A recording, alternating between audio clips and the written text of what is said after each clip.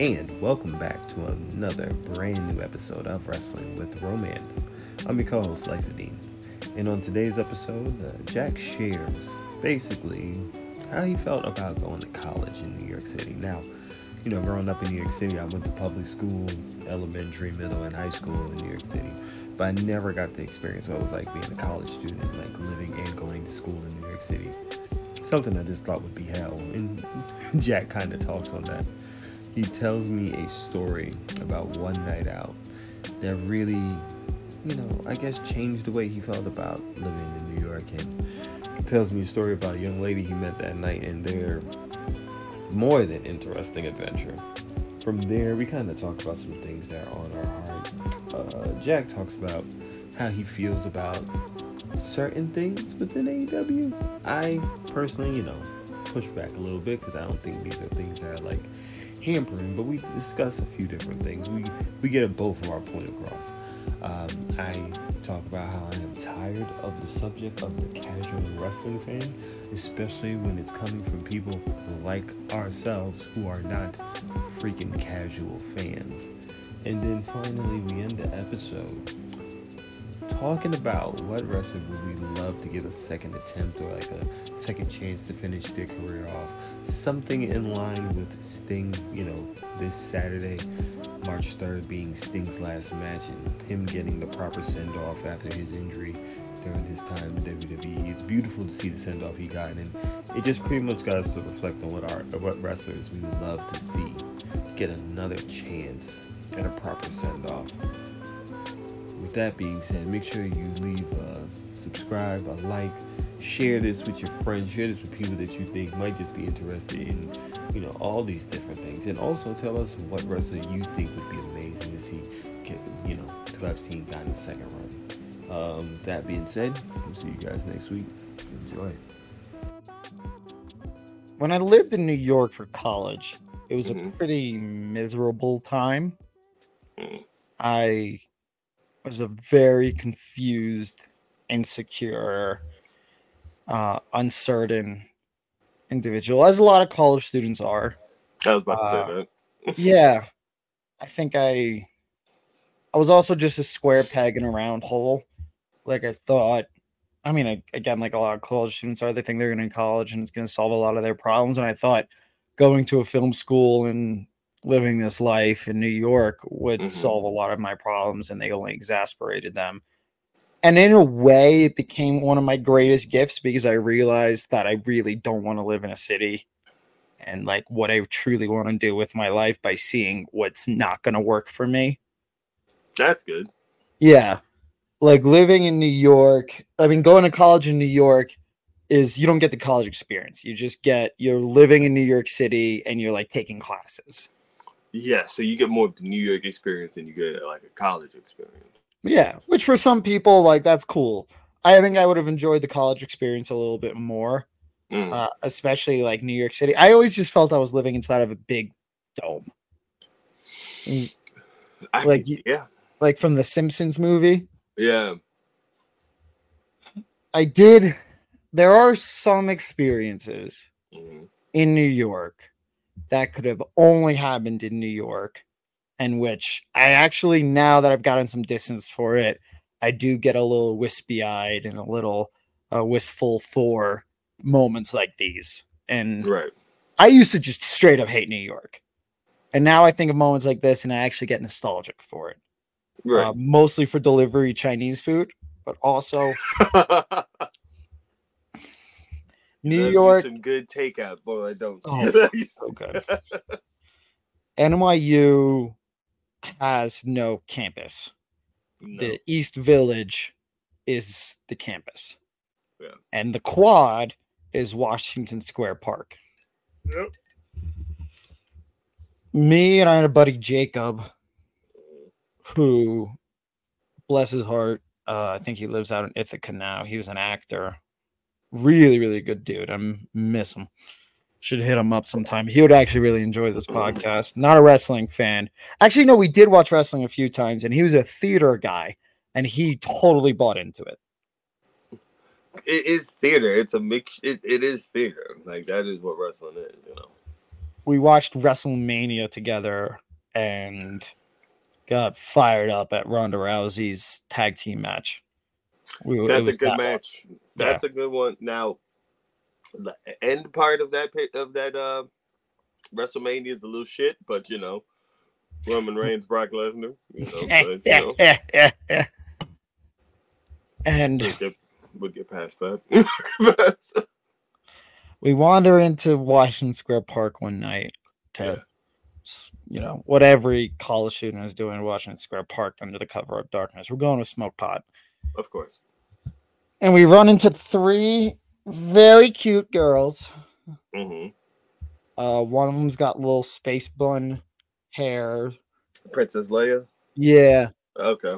One of them's like 4'10", like kind of a squeaky voice, but like huge smile.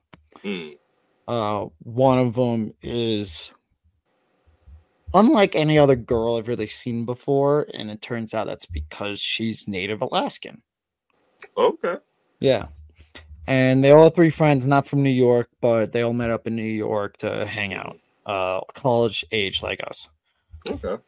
Start smoking weed together, go on a grand adventure together. Mm-hmm. One of them goes and gets their nipples pierced. At the same place, we buy a bowl. What? So wait, you just time the fuck out. This is why this is only a New York fucking thing. You just meet these girls and you're already accompanying them while one gets their nipple pierced. And at the same place, we buy a bowl. Yeah, that's so New York. Let me guess, this is somewhere right there in the village, ain't it? It's like 4 blocks away. I knew it. Probably close to the 1 train, isn't it? But Washington Square Park is funny because on like you have the arch, and on I guess it would be the north side. Yeah. No, it would be on the west side of it is where you come in from the NYU side, and on the west side of the arch, it's like the Lion King, where it's like everything the light touches is yours. Like, but what about the darkness? And it's like, don't go over there. That's like the east side of Washington Square Park. It is. Yeah, it's just where things get sketchy and there's dark corners and there's uncomfortable people. And if you keep going past that, you start running into almost like the part of New York, of Manhattan at least, that Giuliani forgot about. It's not that he forgot about it. He just kind of wanted it to burn. It's more he just wanted it to go to hell. There's like 10 blocks in between Washington Square Park and the East River that were untouched by I mean, it still got gentrified, but all the hallmarks of New York, the 99-cent pizzas, the piercing places that are also head shops, weird underground clubs, they all exist right in there, and it's really the only place left in Manhattan that you can find it. That definitely, especially at what time in college was this? What year was this for you? This must have been 2016. Yeah, absolutely. That was one of the few times. Right now, I don't know if it's still like that. I'll tell you that much. You got taken too. Everything's damn near taken at this point. Yeah, that's fair. You know, if you go downtown Brooklyn by the Barclays, trust me, it looks like Lower Manhattan at this point. Oh, but that place was like that even when I was in college. Yeah, but it looks more like it. Like since the pandemic, like it looks more like there's more sky rises. Oh fuck, that makes me sad. Yeah. Shout out Jay-Z. Guess I was born down there, lived down there. You think it makes you sad? I look like a Native American with just a single tear that runs down. Oh.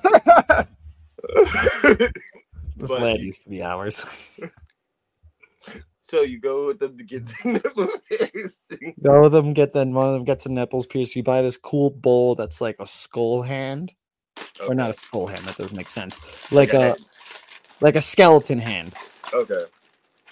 What are you wrinkling over there? I just found something that was on my bed. I had to move it. Skeleton hand. Mm-hmm. And then, of course, we have to go smoke out of it and name it, because that's what Of you're course. concerned about when you're 19 years old. Is Of course. naming your piece. Yeah. So silly. Probably call it Jack Skellington or some shit like that. I think it was one of the girls who actually bought it. And I end up talking to the shorter one. That surprises me.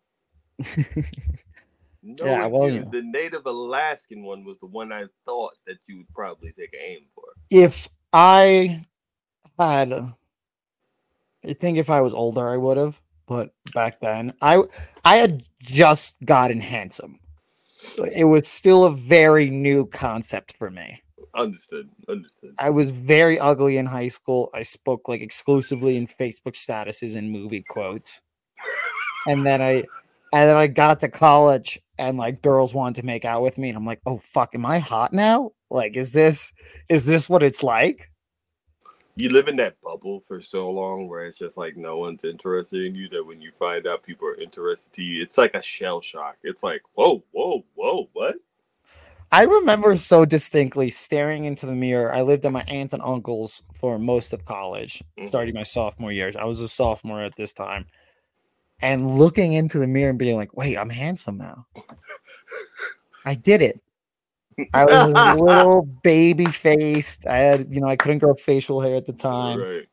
But I knew that I could, I knew it was a new bubble I was living in. Like, I could talk to girls and they're going to want to talk back to me. It's like, I got pretty privilege. And I got to, I could at least put up a facade of confidence now. It was backed by nothing. It was all ego, no confidence. One of those things that is just like it's like a Jenga building. So it just takes one little breeze before that motherfucker tumbled right over. But it's strong right now. It's strong. And like that fall, I had dated that rock cat understudy. And so that had solidified it. Where it's like, oh, I'm really am. What's the face? When you've never mentioned a rockhead understudy. I think I bought her once. She's a burlesque dancer in Paris now. I think I'm going to visit her this summer. Continue with your story. Because I'm just like, you know what, Jack? Your life is interesting. Your life is just fucking interesting at this point. I'm gonna get you a Dos Equis commercial. So we're with we're gonna call her Daisy. Daisy, okay. And we're talking, hitting off, and then there you go. We have to go find the school bus. I'm like, what school bus? It's fucking 1 a.m. in the Lower East Side. What school bus? And they go, there's a school bus that's driving around and it's playing music. Like our friends in the band, or we met somebody that's in the band. You're like, okay. So we start walking around, we start smoking, and me and Daisy start getting deeper into conversation. And we're discussing prom, and then we're discussing the Chance the Rapper, which, as two white people into rap music tend to do at the time. What you said 2016, I'm like, all right, that's either coloring book time or that's a little bit off of acid rap. And I want to say it wasn't. It was right before coloring book. It was it was right before coloring book. Yeah, probably right at. So it's just like him after the Kanye, being on Kanye's album and all that other stuff. Yes. Yeah. Okay. To this day, I can put on acid rap and immediately be like transported back to like senior year of high school, and feel, even if for a brief moment, like the weightlessness of being a kid. Yeah, it takes me back to, because acid rap came out as I graduated college, so it takes me right back to them. We're talking about prom night. The song now, there are two conversations merged, and she's like, we played this like 8 times at our after prom. I'm like, I think I got too drunk at after prom and like puked into the bushes. She goes, that's okay. Like, we all like have our moments, and there's been parties I had to be carried out of. And it's part of the grand adventure of it all. Mm-hmm. And then we're kind of just poking fun at ourselves and finding some I don't know, Similarities. comfort, similarities and comfort in each other's deprecation. Right. And we can't get the bowl lit, and she's like, can someone get us a lighter? These two nerds can't figure it out. We finally find I think the bus more accurately finds us. Okay. And it's lit up. The inside is lit up, neon green, neon red, neon blue lights. There's a band in the back. It's blasting music, and they're just driving around the fucking Lower East Side, and we're picking people up. We're waving out the window like a bunch of fucking idiots. It's 2 a.m. But it's like a Friday in New York, so everything's still active. Everything Right, is like still it's active. still the weekend. Yeah. And it, and it's also, there is a certain level of debauchery that's accepted in New York, and it'll come up later on about how this all works out. But it's, there's a deal between the degenerates and the NYPD. Of course. That's like, all right, we're gonna be within your rules as long as you keep your rules loose. We'll follow your rules, policeman, officer man, but just make Yeah. sure you allow us to fuck shit up. Yeah. And we're dancing on the bus, some twirling Daisy around. They're playing like kind of rhythm and blues, brass band type stuff. Fucking loud. And people are running on the bus and they'll run off, and we're still hanging out there. It is a moment where I sat down and amidst an absolute fucking typhoon of terrible times in New York, I was able to acknowledge this is why people fall in love with New York. Yeah. Is for moments like these that can only happen in this city, and for falling in love with a girl who just got her nipple pierced and dragged me onto this magical school bus. Yeah. Yeah. Yeah. That's all I can say. Yeah.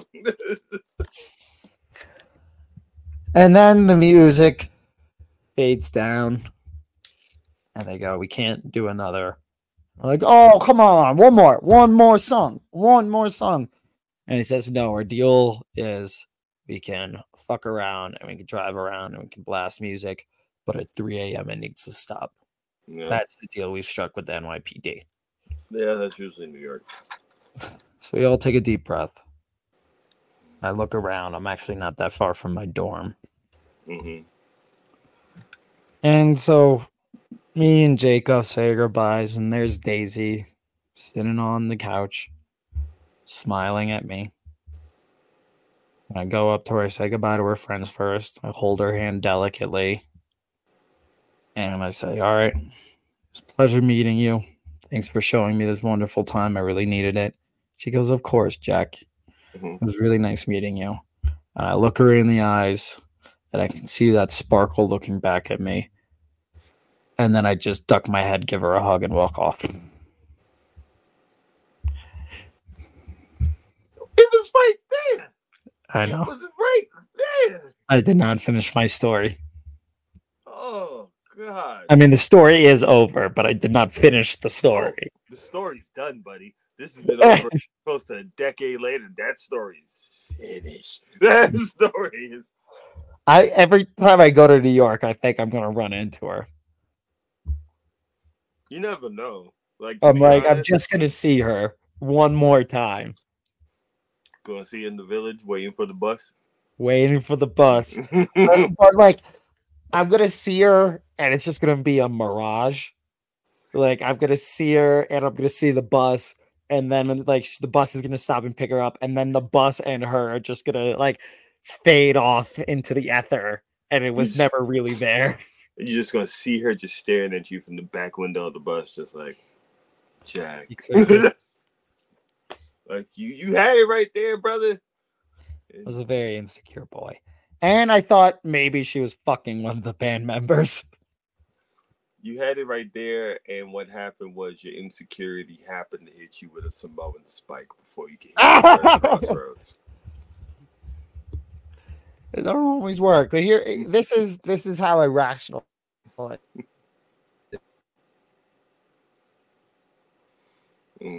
things. Yes, and it wasn't a sure thing. She could have been hooking up. I think she was hooking up with one of the band members, Right? But it wasn't a sure thing, and if I had tried and had failed, that memory would be sullied. And sometimes, even for me, the romance, even for me, it's better to have the memory. And usually the romance is found in the potential. So that story, I'm able to leave it with potential of what could have been rather than the reality of what did. And on that note, folks, because I really can't think of nothing better, welcome to Wrestling with Romance. Yo, yo, yo, yo. You have another fantastic story by the great Jack Simon. At this point, we're just going to call him Jack the Storyteller. Oh, that's beautiful. Jack the Storyteller, because you are knocking it out the park with these stories. Oh, man. I can't wait for a Double or Nothing episode. I think that's my best one. You've hinted at that story, and I am very much interested on when we get close to that, you telling that story. Because that story has everything. That story has romance. That story has like near hospitalization. That story has wrestling. It has Vegas. One of these days, that's like on my bucket list. Oh, also, by the way, I'm the other co-host, Dean. But I'm Jack Simon. We're back to doing the podcast from bed because I aggravated my back this week. Yes, Jack's back is at this point the age of me, while he is such a young man. If you could smell the podcast, you would just smell a lot of icy hot over here. One day, I still have I do want to go to a show in Vegas, like a wrestling show in Vegas, because I feel like it is the ultimate experience, probably, of like wrestling, possibly turn into The Hangover, and then have some fucking story, but also. I'm about to be 34. So my body reacts to certain shit not in the way it used to when I was 20 something. Yeah. So, if I drink hard, the next day I'm probably going to be in the fucking ER. So it's like it's not the same anymore. I'm worried we missed the window. I shouldn't say that. I was going to say that I'm worried that the window has closed on AEW, on wrestling in Vegas, because it had that one death rattle the year after COVID, where my story takes place, and now last year's crowd was so shit for Double or Nothing. I think how often does WWE do Vegas now? Not that often. That's right? Why I think though I think them having the kickoff at Allegiant Stadium wasn't by accident. I think Allegiant Stadium is going to be one of their Mania weekends in the next few years because they've never done that stadium. So and I think that would be the year that AEW probably doesn't do Double or Nothing in Vegas. So I can see, because they haven't announced what's Mania next year yet. They haven't announced where that is. So, and I think the word is either Minneapolis or it's Vegas. And if I'm them, I'm taking Vegas. So, and that's. I thought that was kind of the carrot too. Yeah. Or maybe we come here soon. And if that's the case, that means you have Vegas. You have WrestleMania weekend in Vegas. Now, listen, I ain't done a Mania weekend in a long time. I was a wee lad. My dreadlocks was very short. When I last went to WrestleMania weekend, you can still see my ears through my dreadlocks. So to think about doing a WrestleMania weekend, Wale Mania, GCW. Well, I was gonna say that I'm curious of where the indie shows run. I'm very interested. And I think that would be kind of dope to find out. Yes. And I could see it being very difficult for indie shows yes. because if you're going to Vegas, everybody's going to stay on the strip. And Mhm. if you're not on the strip, and like you can't have a show on the strip, there's just nowhere to fucking do it. No. I doubt one of the big casinos are going to give you some space. Maybe you can do it at like a circus or like a flamingo. That would be cool. I don't know. I'm sure they have it like what's it called? Like an auditorium hall you're gonna have it in. Maybe that could happen. But if you're going there, you don't have a car because you're just, I'm gonna stay on the Vegas Strip and walk up and down. Which, by the way, if you've never been to Vegas, terrible fucking idea. It's way longer than you think it is. Vegas Strip is way longer, and you see all the pretty lights, and you're like, oh, I'm just gonna walk it. And all of a sudden, you've walked like 20 miles in a day. Take an Uber. Treat yourself. It's okay. I'm very interested if it does happen because I would go to Vegas probably for that. Because I've never been to Vegas. I've always wanted to go to Vegas. And I'm like, all right, a Mania weekend in Vegas. Why not? I love Vegas. I love Vegas so fucking much. You can have so many different types of Vegas too. Like I've gone to Vegas and just rode roller coasters for 3 days. See, that would be me. I would be there riding roller coasters, going to fucking indie shows. I wouldn't even go to. I'd probably go to night 2 of Mania, but that's it. I'm not even going to go to night 1. If you go to Vegas for a wrestling show, I'll come. Okay, shit. Yeah. Maybe that'll be the first time we meet up in person. It would be, even though we've thrown out if they do Arthur Ashe for Forbidden Door, like it's been teased that we've said, hey, this should be the show. What do you make of that? What, Arthur Ashe being for Forbidden Door? Yeah. I thought Arthur Ashe should have been for World's End. I did not like Nassau. I thought Arthur Ashe being for Forbidden Door to me is cool. I like the idea of that because if you're doing New Japan CMLL, I'm probably, as a New Yorker, I don't know where I'm going to see a show like that.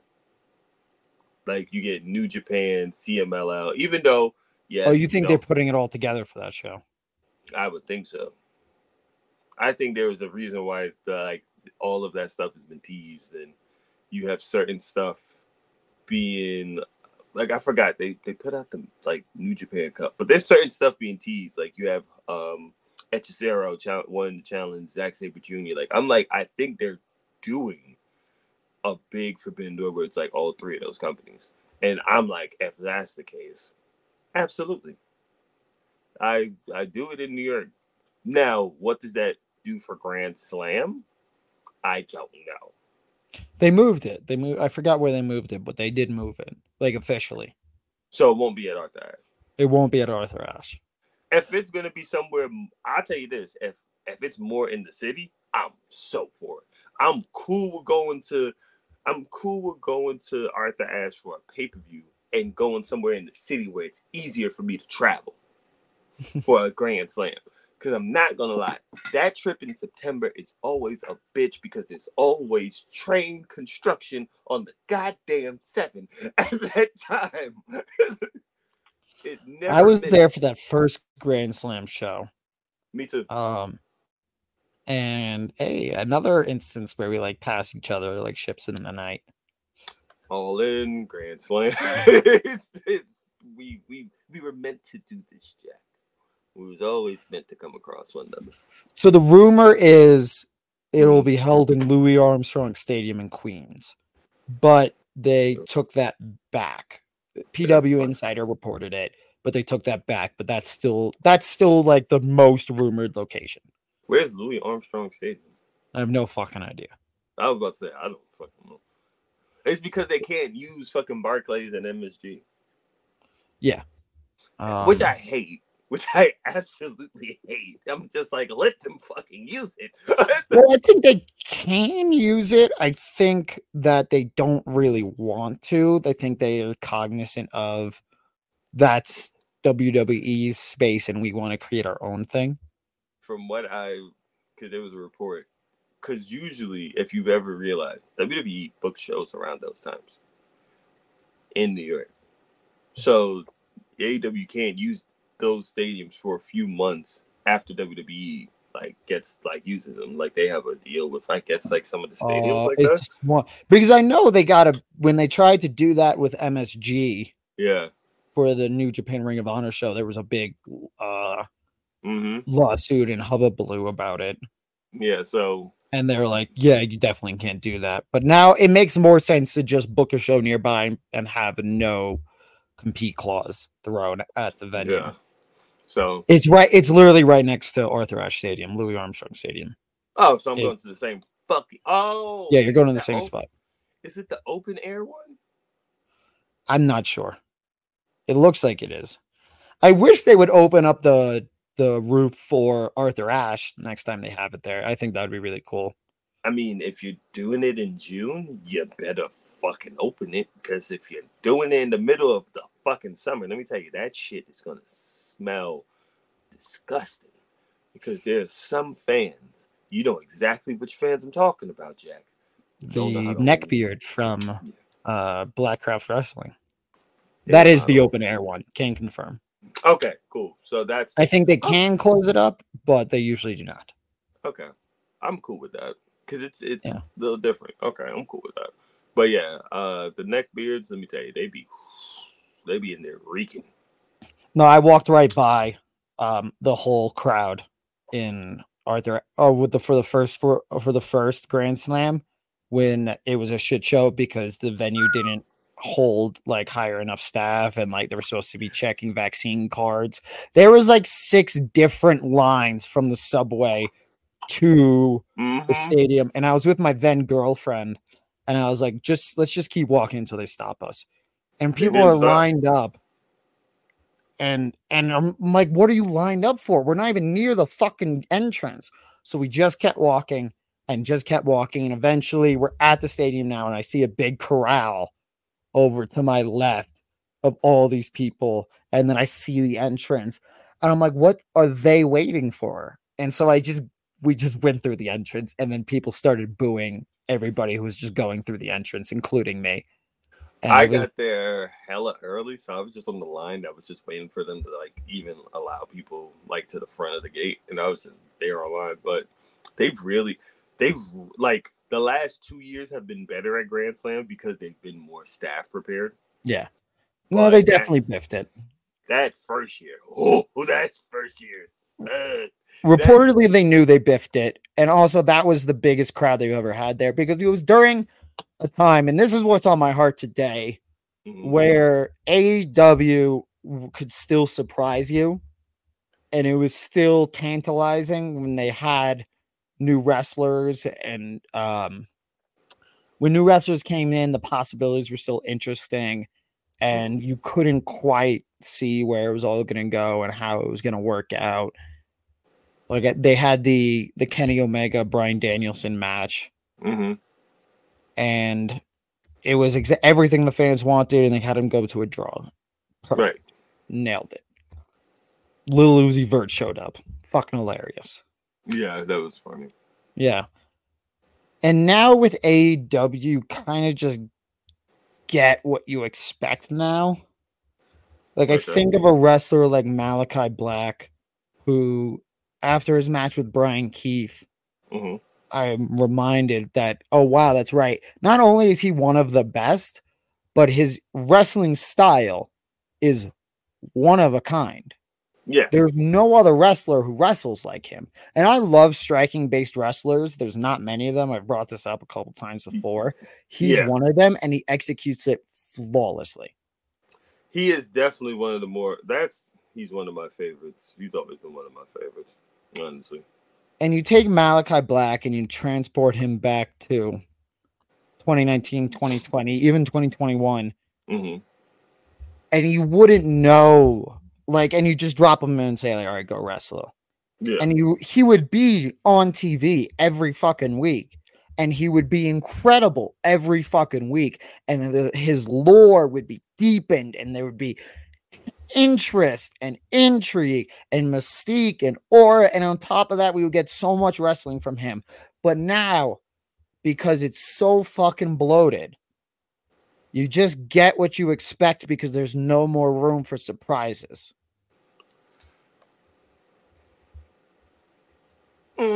It's an audio medium. You have to use your words. No. I'm thinking about the idea that there's no more room for surprises. I don't know if that goes for everybody when I look at the entire roster. But I want you to continue that before I say anything.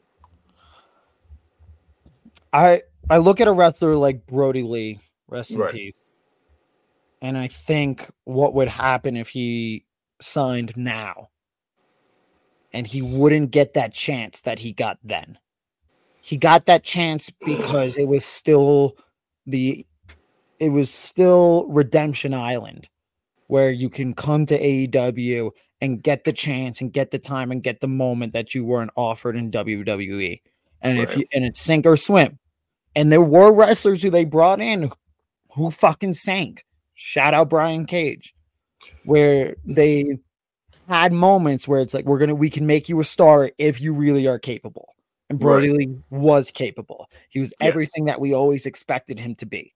Yes. Malachi Black is on that same level, should be getting that breathing room, and has not, because there's not that space anymore. They're not willing to take the chance. Okay. I think they book conservatively now. Okay, here's the thing that I feel is the issue on why I'm disagreeing. A lot of wrestling is timing. Because let's look at it. If we look at any of our favorites, right? Bill Goldberg works. I was a Bill Goldberg fan, but he works because you needed an answer to Austin. You needed that for WCW. They had ran their course with NWO. They fucked up Sting. They had fucked up that story because of the way that Starrcade 97 ended. And then they was losing momentum. And you needed a star that kind of gave you already had that badass star with Austin. And you kind of needed your answer to that. And Goldberg, while having a similar look, was the opposite of Austin. Like, Austin had the personality, he had the catchphrase, he'd come down, he just had that flipping off my boss. Goldberg was, I'm gonna fuck you up in less than 3 minutes. Almost like a Bizarro World version. Exactly. And he was on TNT. So then, all right, you're an actual athlete, you're all this other stuff, you've come off different. And then it was like, anytime they try to put a microphone in his face, you just look at it and walk off and storm off. Like, I'm not here to talk, I'm here to fuck people up. And it just worked and gained momentum like that. But it was in a time where I don't think if he came during the time when NWO was heavy, he would have got lost in the sauce. Do you know, did Goldberg come during their ratings win streak or after? After. So it was already over. The 83 weeks were over. The 83 weeks was over, and this is when, because I was watching, so it was on the tail end when it was like WWE started gaining momentum again. Mm-hmm. So they was kind of lost, like, because the NWO had a stronghold on it. The Sting storyline was hard, was like the biggest thing. And then what happened is they fucked up the ending. And then when they fucked up the ending, it was kind of like people was just like, that's when Austin was taking the fuck off. Right. So then it was just like, oh yeah, we could just watch this. And that's when they did the whole Mick Foley shit. All that shit happened around the same fucking time. When it was just like, oh yeah, Mick Foley's winning the title. Somebody wants to see that. Yes, everybody wants to see that. Click. Everybody wants to see that. So it was like, yeah, the whole asses and seats moment. I see your point. I don't see how it connects to this. I don't think it's an apt comparison. That's one. But if you look at other moments, when you look at, there's certain people that have to come around at certain times. There's certain times where it's just like, yes, this works at the time. Like, if you look at it, the one of the things I think people love NXT is because people really was dying out of the WWE product. Okay. When NXT started to explode, it was like, I'm burnt out over here. NXT came, your favorite indie stars was coming over there. Honestly, they was on Hulu. I was watching it when it was on fucking Hulu, on fucking 2-week tape delays. 2 weeks. And you was just like, oh shit, they're having Cesaro and Sami Zayn do these fucking crazy ass matches where Cesaro's catching them in air and throwing them and catching them with an uppercut. You're like, yo, I can't watch this on regular WWE. And I think what most people have to understand is, okay, because also I look at AEW as It's like what, solidly 5 years in. That year coming out of the pandemic, it's almost like a fucking fever dream. It is something where we have to understand it was a time, and it was an amazing time, but also we now have to switch from that time and let that time kind of go. I'm not nostalgic for that time. I don't This think isn't you a are. golden age fallacy. No, I don't think you are. What I think is the thing is, there's a few things like Malachi is a good example, but I always looked at my the one or two gripes I had with the Malachi thing, even before the bloating of the roster started, was I did not like how him and Cody ended. Like with Cody won.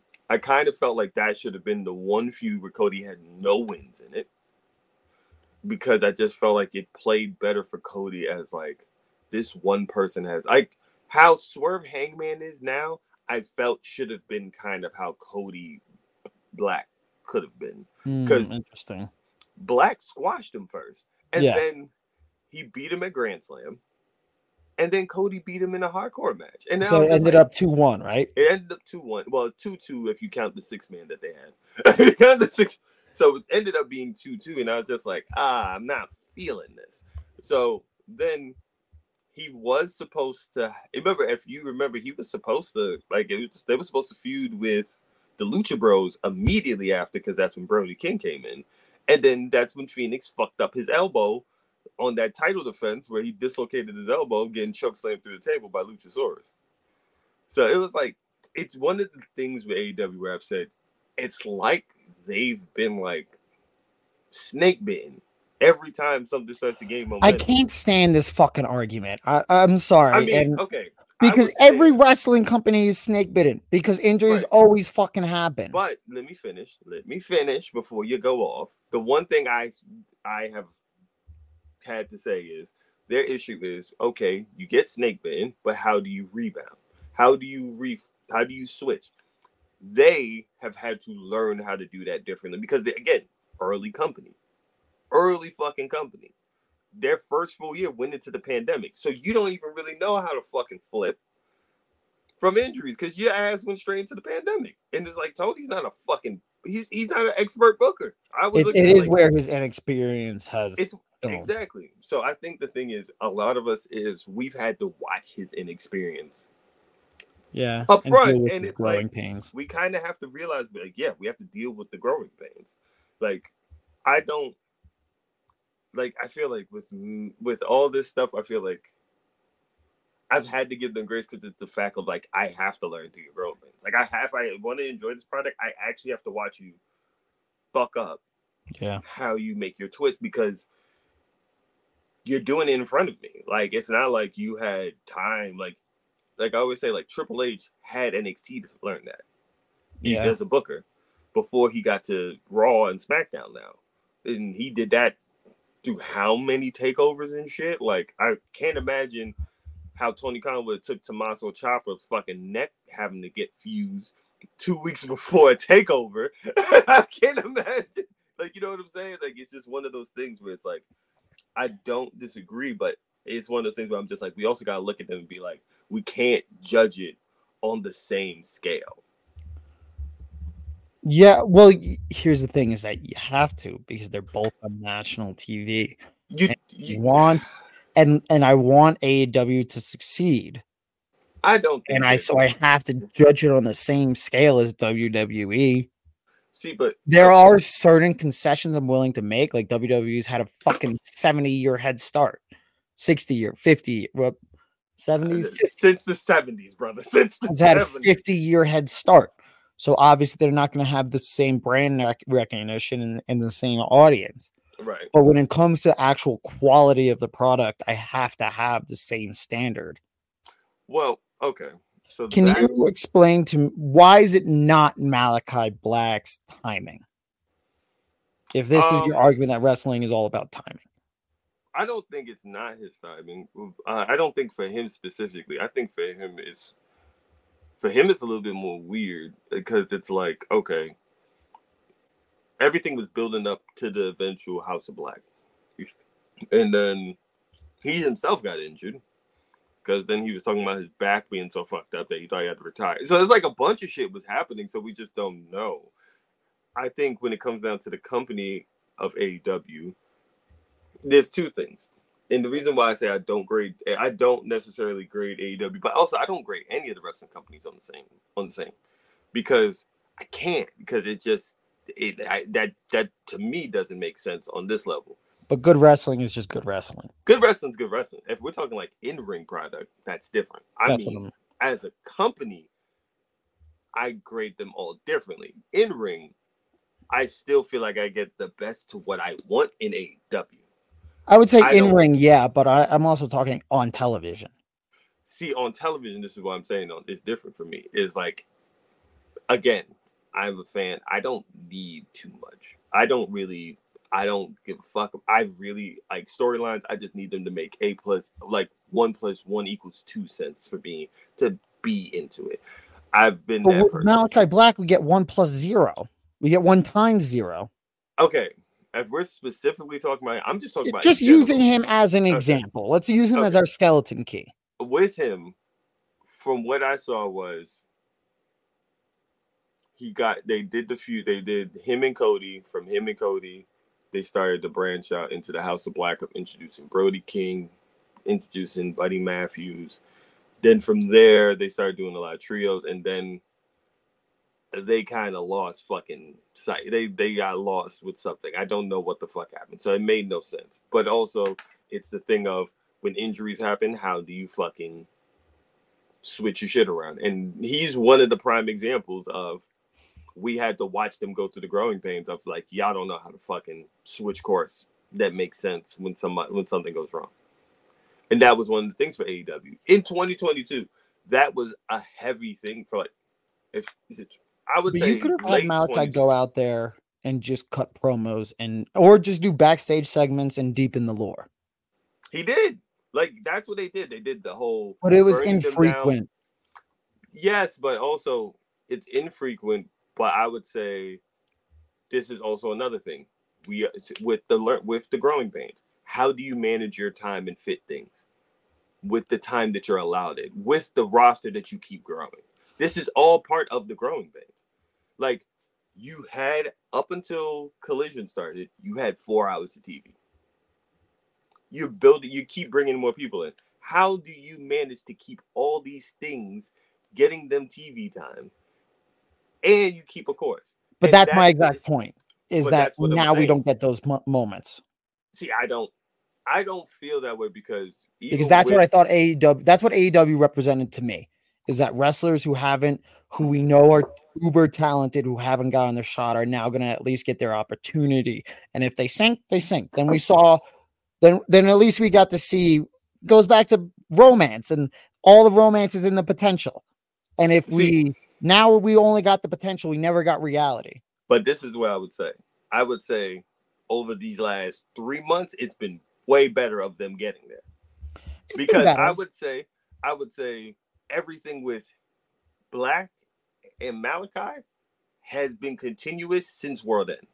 That has been continuous since you had Mark Briscoe versus Brody King. That has been consistent for 2 to 3 months. Yeah, when you had Mark Briscoe versus Brody King, that's been consistent to now. Like, they had the match with him and Mark Briscoe. You had Malachi cutting the promo coming after him. You had him coming after Malachi. Like, it's been consistent. I think the thing for them is last year was them trying to figure out this casual fan shit. And, how do we appeal to them? And that's some shit that, on my heart, I fucking hate. We need to stop that. AEW don't need to appeal to what we think. First of all, if you are on Twitter, on a podcast, if you're on Instagram, whatever, even us, we need to shut the fuck up about casual fans. You know why? We're not fucking casual. Well, they're also not real. But here's the thing. The casual wrestling fan is a casual WWE fan. Right. A casual pro wrestling fan is just a WWE fan. Perfect example. You know who's a casual fan, technically, that me and you have talked about recently? Your dad. Yeah, I would say he's a little... Actually, you know what? Fine. Sure. Fuck it. Let's say my dad. My dad, who watches pro wrestling, and I've taken to pro wrestling shows. and watches mostly because I'm a fan and he loves me and loves what I love by connection, by surrogate. Right. But he's like, I'm gonna watch this show.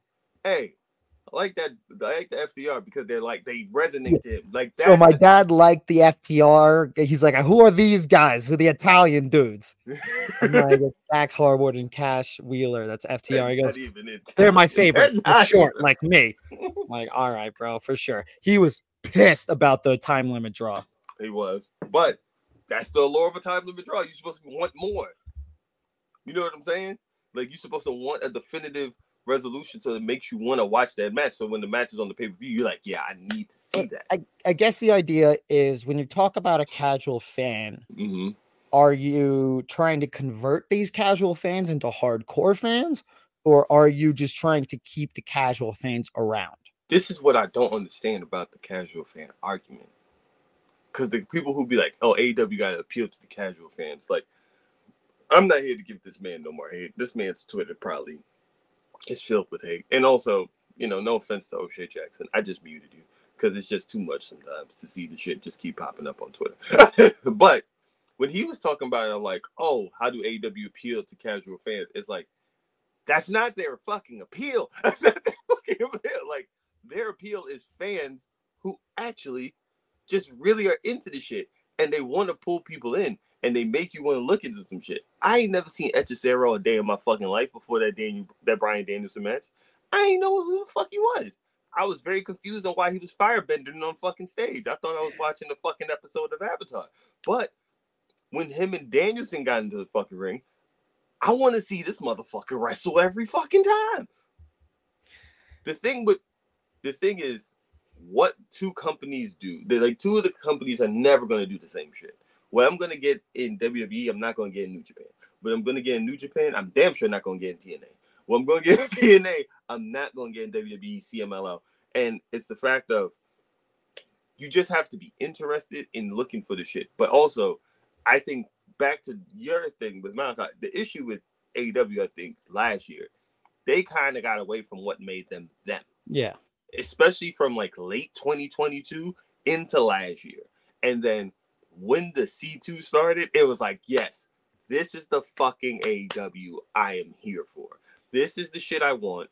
And they've been proceeding to give you that shit on a regular fucking basis of like, all right, we'll give you some match that you had no idea was going to be fucking great and just rock out with it. Edge versus Minoru Suzuki. Matt Taven versus fucking Orange Cassidy in the Texas Death Match. I had no right to be that good. I'm not going to give the O'Shea Jackson thing breath because I'm honestly, for me, I'm like, who gives a fuck? Like, yeah. I could not give less of a fuck. Like, if he likes WWE, cool. If he doesn't like AEW, cool. If he loves pro wrestling and only watches WWE, fine. I just don't give a fuck. Like, this fetishization of the casual fan has grown to be so, like, extraordinarily grotesque. Yes. And it's like, yeah, he likes what he likes, so let him like what he likes. And if he tries something else and he watches AEW and he likes it, cool. If not, that's okay too. You don't have to like fucking everything. I love Westerns. I don't love every single Western I've ever watched. Yeah. Like, when I watch movies at home these days, it's pretty much just Westerns. Okay? I watched Little Rita a couple weeks ago. That shit fucking blew. All right? But I still had fun because I like Westerns. What's that? What's Little Rita? It's like a C-list Western from like the fucking 70s. Like, don't even sweat it. I was like, what's that? Yeah. No, it's the equivalent of watching like Mid-Atlantic, like a random episode of Mid-Atlantic. Oh, okay.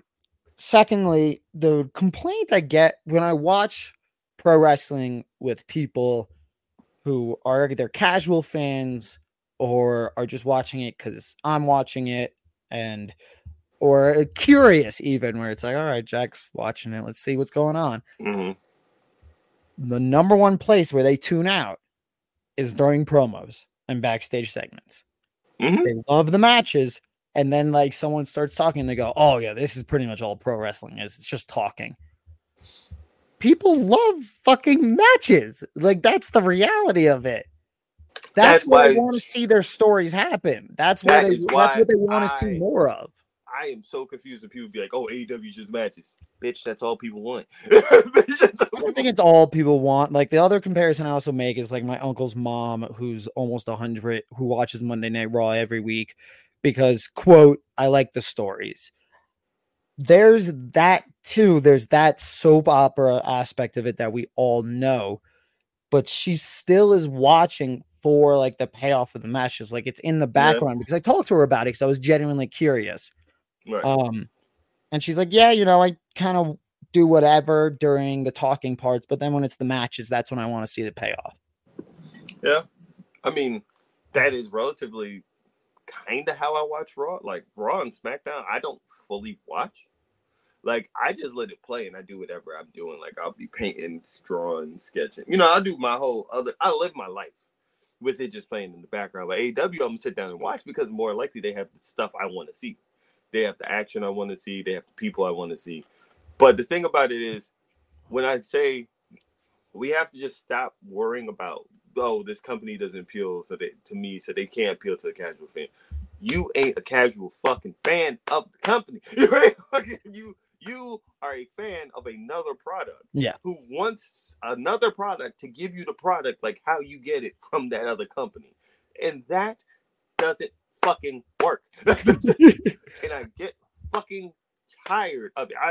I feel like T-Pain on his Ustream. Talk about something else. Do something else. I want stories, but I want them in my matches. I don't want these video game matches, which AEW is guilty of, but every company's guilty of it. But like, just as an example, because it's on my mind because I just watched it, like Sammy Guevara versus Powerhouse Hobbs from Collision. I'm about to watch it when we get on. I would say the worst hardcore match I've ever seen. Like guilty of everything that's ever been levied against hardcore matches and AEW matches, where it was just this video game match where they're just doing spots that don't have a lot of lead up or make sense and are just kind of keep falling flat on their face. I won't spoil anything that happens in the match, but I think you'll see what I'm talking about. And that I get when people watch AEW and be like, there's no stories. Because in that match, there was no story. There was nothing leading into it, and the match told no stories. It was just, what do you mean? It was like they were being controlled by player one and player two. What the fuck you mean there was nothing into it? Yeah, you got the whole family thing, and they're like, what the fuck are you talking about? What the fuck are you talking about? Okay. There's a loose idea of like, okay, these two factions are beefing, so now that they're gonna wrestle, but there was nothing that like led to this. We need to have a no DQ match between these two guys. It wasn't even that. It's a whole bunch of other shit. It's like, all right, Sammy was in the family, but then Sammy got mad with the family, and then also Powerhouse Hobbs cost them the fucking tag team titles because he moved Ricky Starks out the way when he was fucking about to do a swanton up the side of the stage, and fucking Sammy. Yeah, but because things happen between two people doesn't mean that there's a story, specifically one that needs to be paid off with a no DQ. And listen, if they had a match that had an interesting thread line and an interesting narrative, I wouldn't be singing this tune. But hold on, time. And then last week, after the Jeff Hardy match, Powerhouse Hobbs put him through a table and said, "Do something about it, bitch." And then they had a fucking match. What do you mean there ain't two? Like, I ain't even seen it. I've only seen one fucking clip, and it makes me want to watch the whole fucking match. So maybe I might not agree with you. But there's been shit that's been putting A to B. Again, I'm a simple 1 + 1 = 2 motherfucker. I'm a very simple motherfucker. It don't take me long to get me to buy into some shit. I guess my frustration is that it anything that came before it was times by 0 because nothing really happened in the match that. Is it time by 0, or is it because we just don't give a fuck about Sammy? Let's be honest. Let's just address the elephant in the room. Let's go. If you want to talk about 1 + 1, we don't give a fuck about Sammy because he has these video game matches that don't make you feel anything. So then, is it really the match or is it Sammy? Well, Sammy's in the match, but so that it's like so it's both. So Hobbs ain't do nothing for you. Hobbs ain't interest you in nothing. Listen, positive times a negative is still a negative. I think Powerhouse Hobbs has a lot more potential than Sammy Guevara, and Powerhouse Hobbs can do great things. But that ain't it. I ain't see the match. I'm not going to just say nothing yet. I will Right. see how I feel after the match. You may get a text from me saying, "What the fuck are you talking about?" We'll talk about it next week. But like, we'll talk about it next week. Let's roll it into what wrestler would you give a second chance for their career on for discussion today? I find this one very interesting. Do you want to go first? Or you want me to go first? No, you go first. Okay. Especially with what we have in 5 days, Sting's last match, which is like his second chance. Which, as a Stinger fan, it's been glorious for me. Honestly, I've loved it. I think about that. Damn, a second one just came in my head, but then that's changing the whole world. Okay, no, let's do both. Well, the other one is just they died of natural causes outside the ring. I mean, but I can still. The first one is Bret Hart. Like I always wondered if he didn't get hurt, like how would his career end? Would he have gone back to WWE when WCW bought WWE? Like, would he have gone on one final run? You know what I mean? Like I always wondered, like if he got to finish his career how he wanted to finish his career, how would it end? Just because I just feel like that WC, especially watching the WCW run, you could just see how miserable he was. You could just see how much he just didn't want to do it. Yeah. And I remember watching the match where he got hurt, his last match.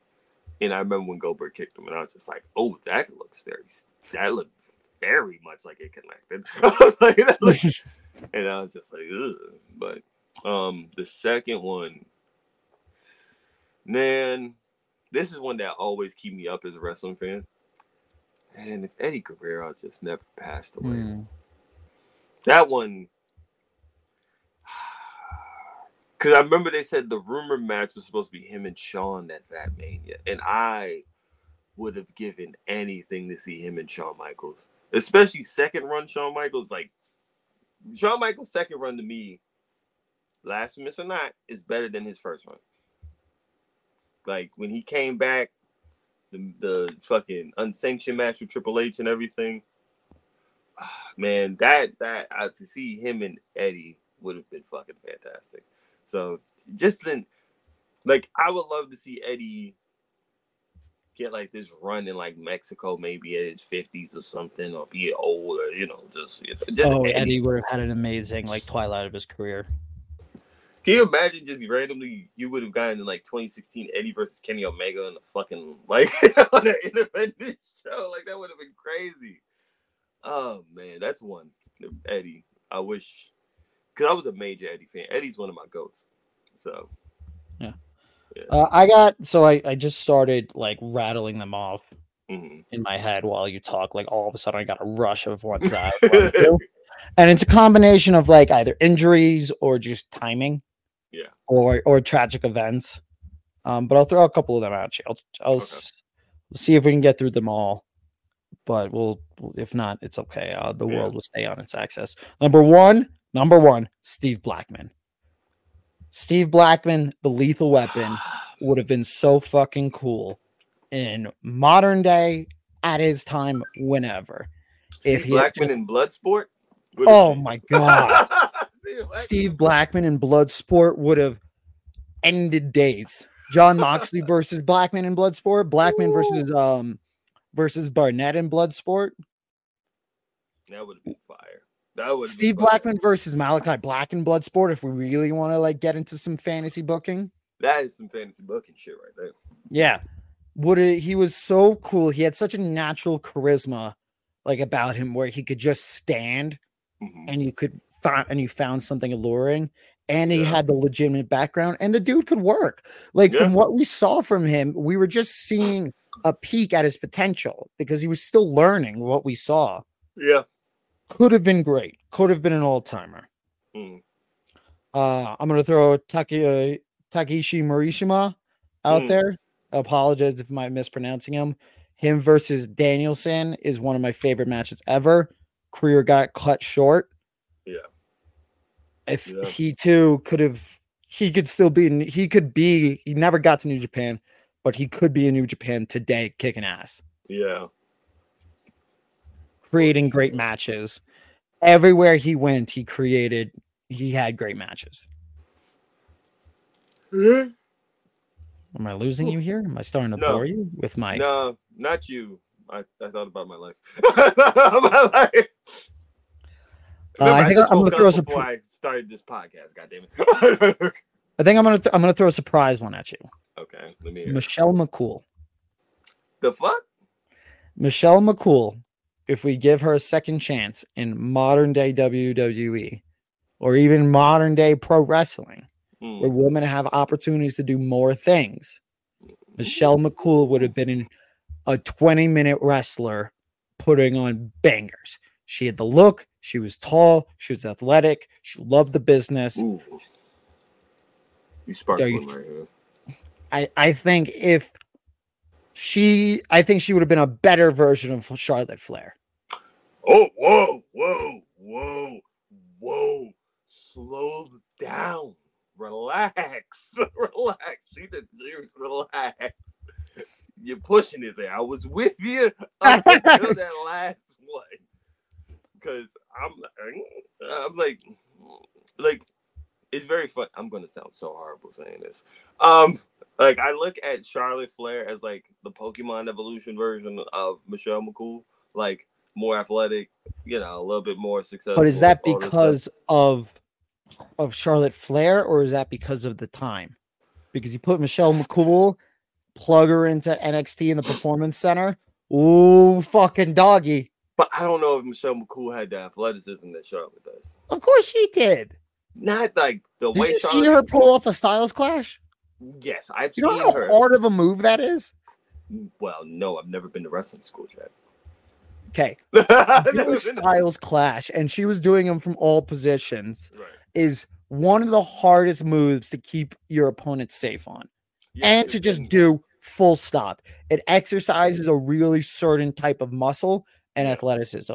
And she hit that shit flawlessly. And she hit that shit with almost no roadmap before her.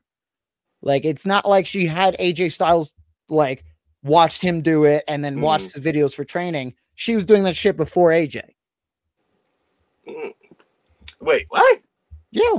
I need to check the timeline because AJ been doing that shit since 2002. Check that shit. I'm actually right on this. AJ's been doing that shit since 2002. Goddamn it. No, Michelle was doing it before him.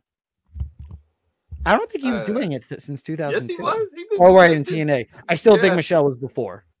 I don't know. All right, let me check with Michelle. But anyway, that's not the part where I was saying it's fucked up. This is the part I was gonna say. If you put Tiffany Stratton, Charlotte Flair, and Michelle McCool, they kind of just like the Pokemon evolutions of each other. They kind of just go.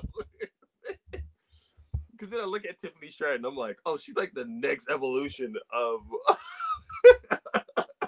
Charlotte. Just like, who just popped into your mind? If I could put Gail Kim into like the women's, like into like that women's timing of like Becky, Sasha, like if I could just put her right there. But does she need a second chance? Because I feel like you're putting down TNA. No, right what I mean is like, which when she of course everybody does. It's a great pastime. I would still keep her TNA run, but her first time being in WWE would have been during that time, not her first time being during the Divas era. Her first time would have been like her first match in WWE would just be her and Sasha, or her and like Becky and Charlotte, like that time. But I love Gail Kim and TNA. At one point, Gail Kim and TNA was the only reason why I was fucking watching TNA. So her and Awesome Kong had bangers. But we can throw AJ Lee out there too, then, because AJ Lee didn't even get that TNA run. She didn't even have that run of glory. AJ Lee left right as it was happening. Mm-hmm. That's the craziest part. It's fucking no. AJ was using the Style Clash before her. She came into WWE development in 2004. AJ was doing TNA and everything already. I don't know about that. When did he first do the Styles Clash? AJ Styles. I don't think he came in with that move. I think it was one of his first moves. I know it was either that or it was like the spiral tap, but because he was doing much more athletic shit back then. He was doing much more high flying stuff. Style Splash is always still his finisher. I don't know. I'm going to finish with one. Let's finish this off. Pick Go up that ahead. argument later. I'm going to finish one with pretty relevant right now. I'm going to go RVD. Because you get RVD. Really, I want a second chance on just his WWE title reign. Oh, I think that moment in time where RVD could have transcended an absolute superstardom. Mm-hmm. Yeah. And he just got in trouble. And after that, he never got the trust of management and got lost in the shuffle of it all. But he was poised for that top tier, that elite tier. And he had the charisma, he had the cult fan base that would have been such a strong base for him that would have supported him through anything. And he had the athleticism and he put on great matches. Yeah. I think if he got a second shot, even in his time, he would have been and we could just alter the timeline a little, just give it a little tweak. We would be talking about RVD in the stratosphere of all-time wrestlers. I think the funny thing is it depends on which wrestling fan you are. It will depend on, how you feel in regards to RVD, because there are people like myself who's already like, well, yeah, RVD is that. But as you said, it depended. He could have been universal. Yeah, I think it is one of those things where he could have just been super universally like one of those people. I'm talking he could have been on, John Cena's on his own level, but I'm saying he could be on the level of a Randy Orton. Yeah, because here's the thing, and I agree with you on this. To people who watch ECW, he's already that. Like, but ECW was 30 years ago. But this is what I'm saying. Like, to certain wrestling fans, he is that. But then when you look into the WWE field, like, no, he could have been. It is that thing of like he could have been, and he didn't. It's very weird. People speak of Jeff Hardy before they speak of RVD, and I think RVD could have filled that slot, or at least been next to Jeff Hardy during that time. Well, if you also think about it, Jeff Hardy's, that fucking weed bust, that doesn't happen, right? Right. Who knows how long we still get RVD on TV? I think we get him for a long time. Right, and that's the reason why people talk about Jeff Hardy before they talk about RVD, because that's exactly what I'm saying. Yeah, that's like you tweak that, and Jeff Hardy will get like a random highlight clip from a non-pro wrestling account. Yeah, like all the time on Twitter. All the time. Or like if I'm talking pro wrestling with people like one of the first wrestlers is like, oh, I remember watching Jeff Hardy. ... You could have just slide RVD into that Jeff Hardy CM Punk feud. Yeah, and we're living. Oh my god, that would have been fucking fun. Right, exactly. So that's what I'm saying. So let us know your picks for. Oh wait, you got one before I close this out? No, I was just about to say there are clips of AJ Styles using Styles Clash in WCW. So well, then fuck me sideways. I still stick by my Michelle McCool pick. Hey, no problem with the pick. It's very interesting. Damn, there was one that just came to my head. How about this? There wasn't much of a roadmap. There wasn't. I'll give you that. It wasn't, because he was the only person doing it. If you're not paying attention, you don't know. Yeah. Yeah. I did have one. Fuck. This is a weird one. It's off. It's definitely offbeat. Love it. I wonder what would have happened with Tyson Kidd if he never fucked up his neck. Ooh, interesting one. I like Tyson Kidd in ring a lot. He was very smooth, very clean. I loved him and Cesaro as a tag team. Yeah. I just do wonder if his neck never got fucked up, but especially as they moved more into in-ring heavier based shit. What it would have been, and also would he have stayed? Would he have gone into the Indies afterwards, where it was like a little bit like I do wonder what would have happened with Tyson Kidd, because I think I don't even think he's like 42 yet or something like that. Like he's still pretty young. So I'm like, one of the funniest haircuts in pro wrestling history. Hated that fucking haircut. I hated that. An old timer. When he grew out his full head of hair, I was like, why the fuck did you have that fucking shit in the first place? The beanstalk sprout. Anyways, let us know if you had any. Let us know who you would give a second shot on. Yeah. We love you. This is Jack Simon. Catch me on jackssimonmakes.com. look me up on Jack Dog Simon, Instagram and Twitter. Yes, and you can find me online, Life of Deem. You can find me anywhere on that. You can follow us for the podcast, Wrestling with Romance on IG, Romance Podcast on Twitter. We'll holler at you guys later. Deuces. Deuces.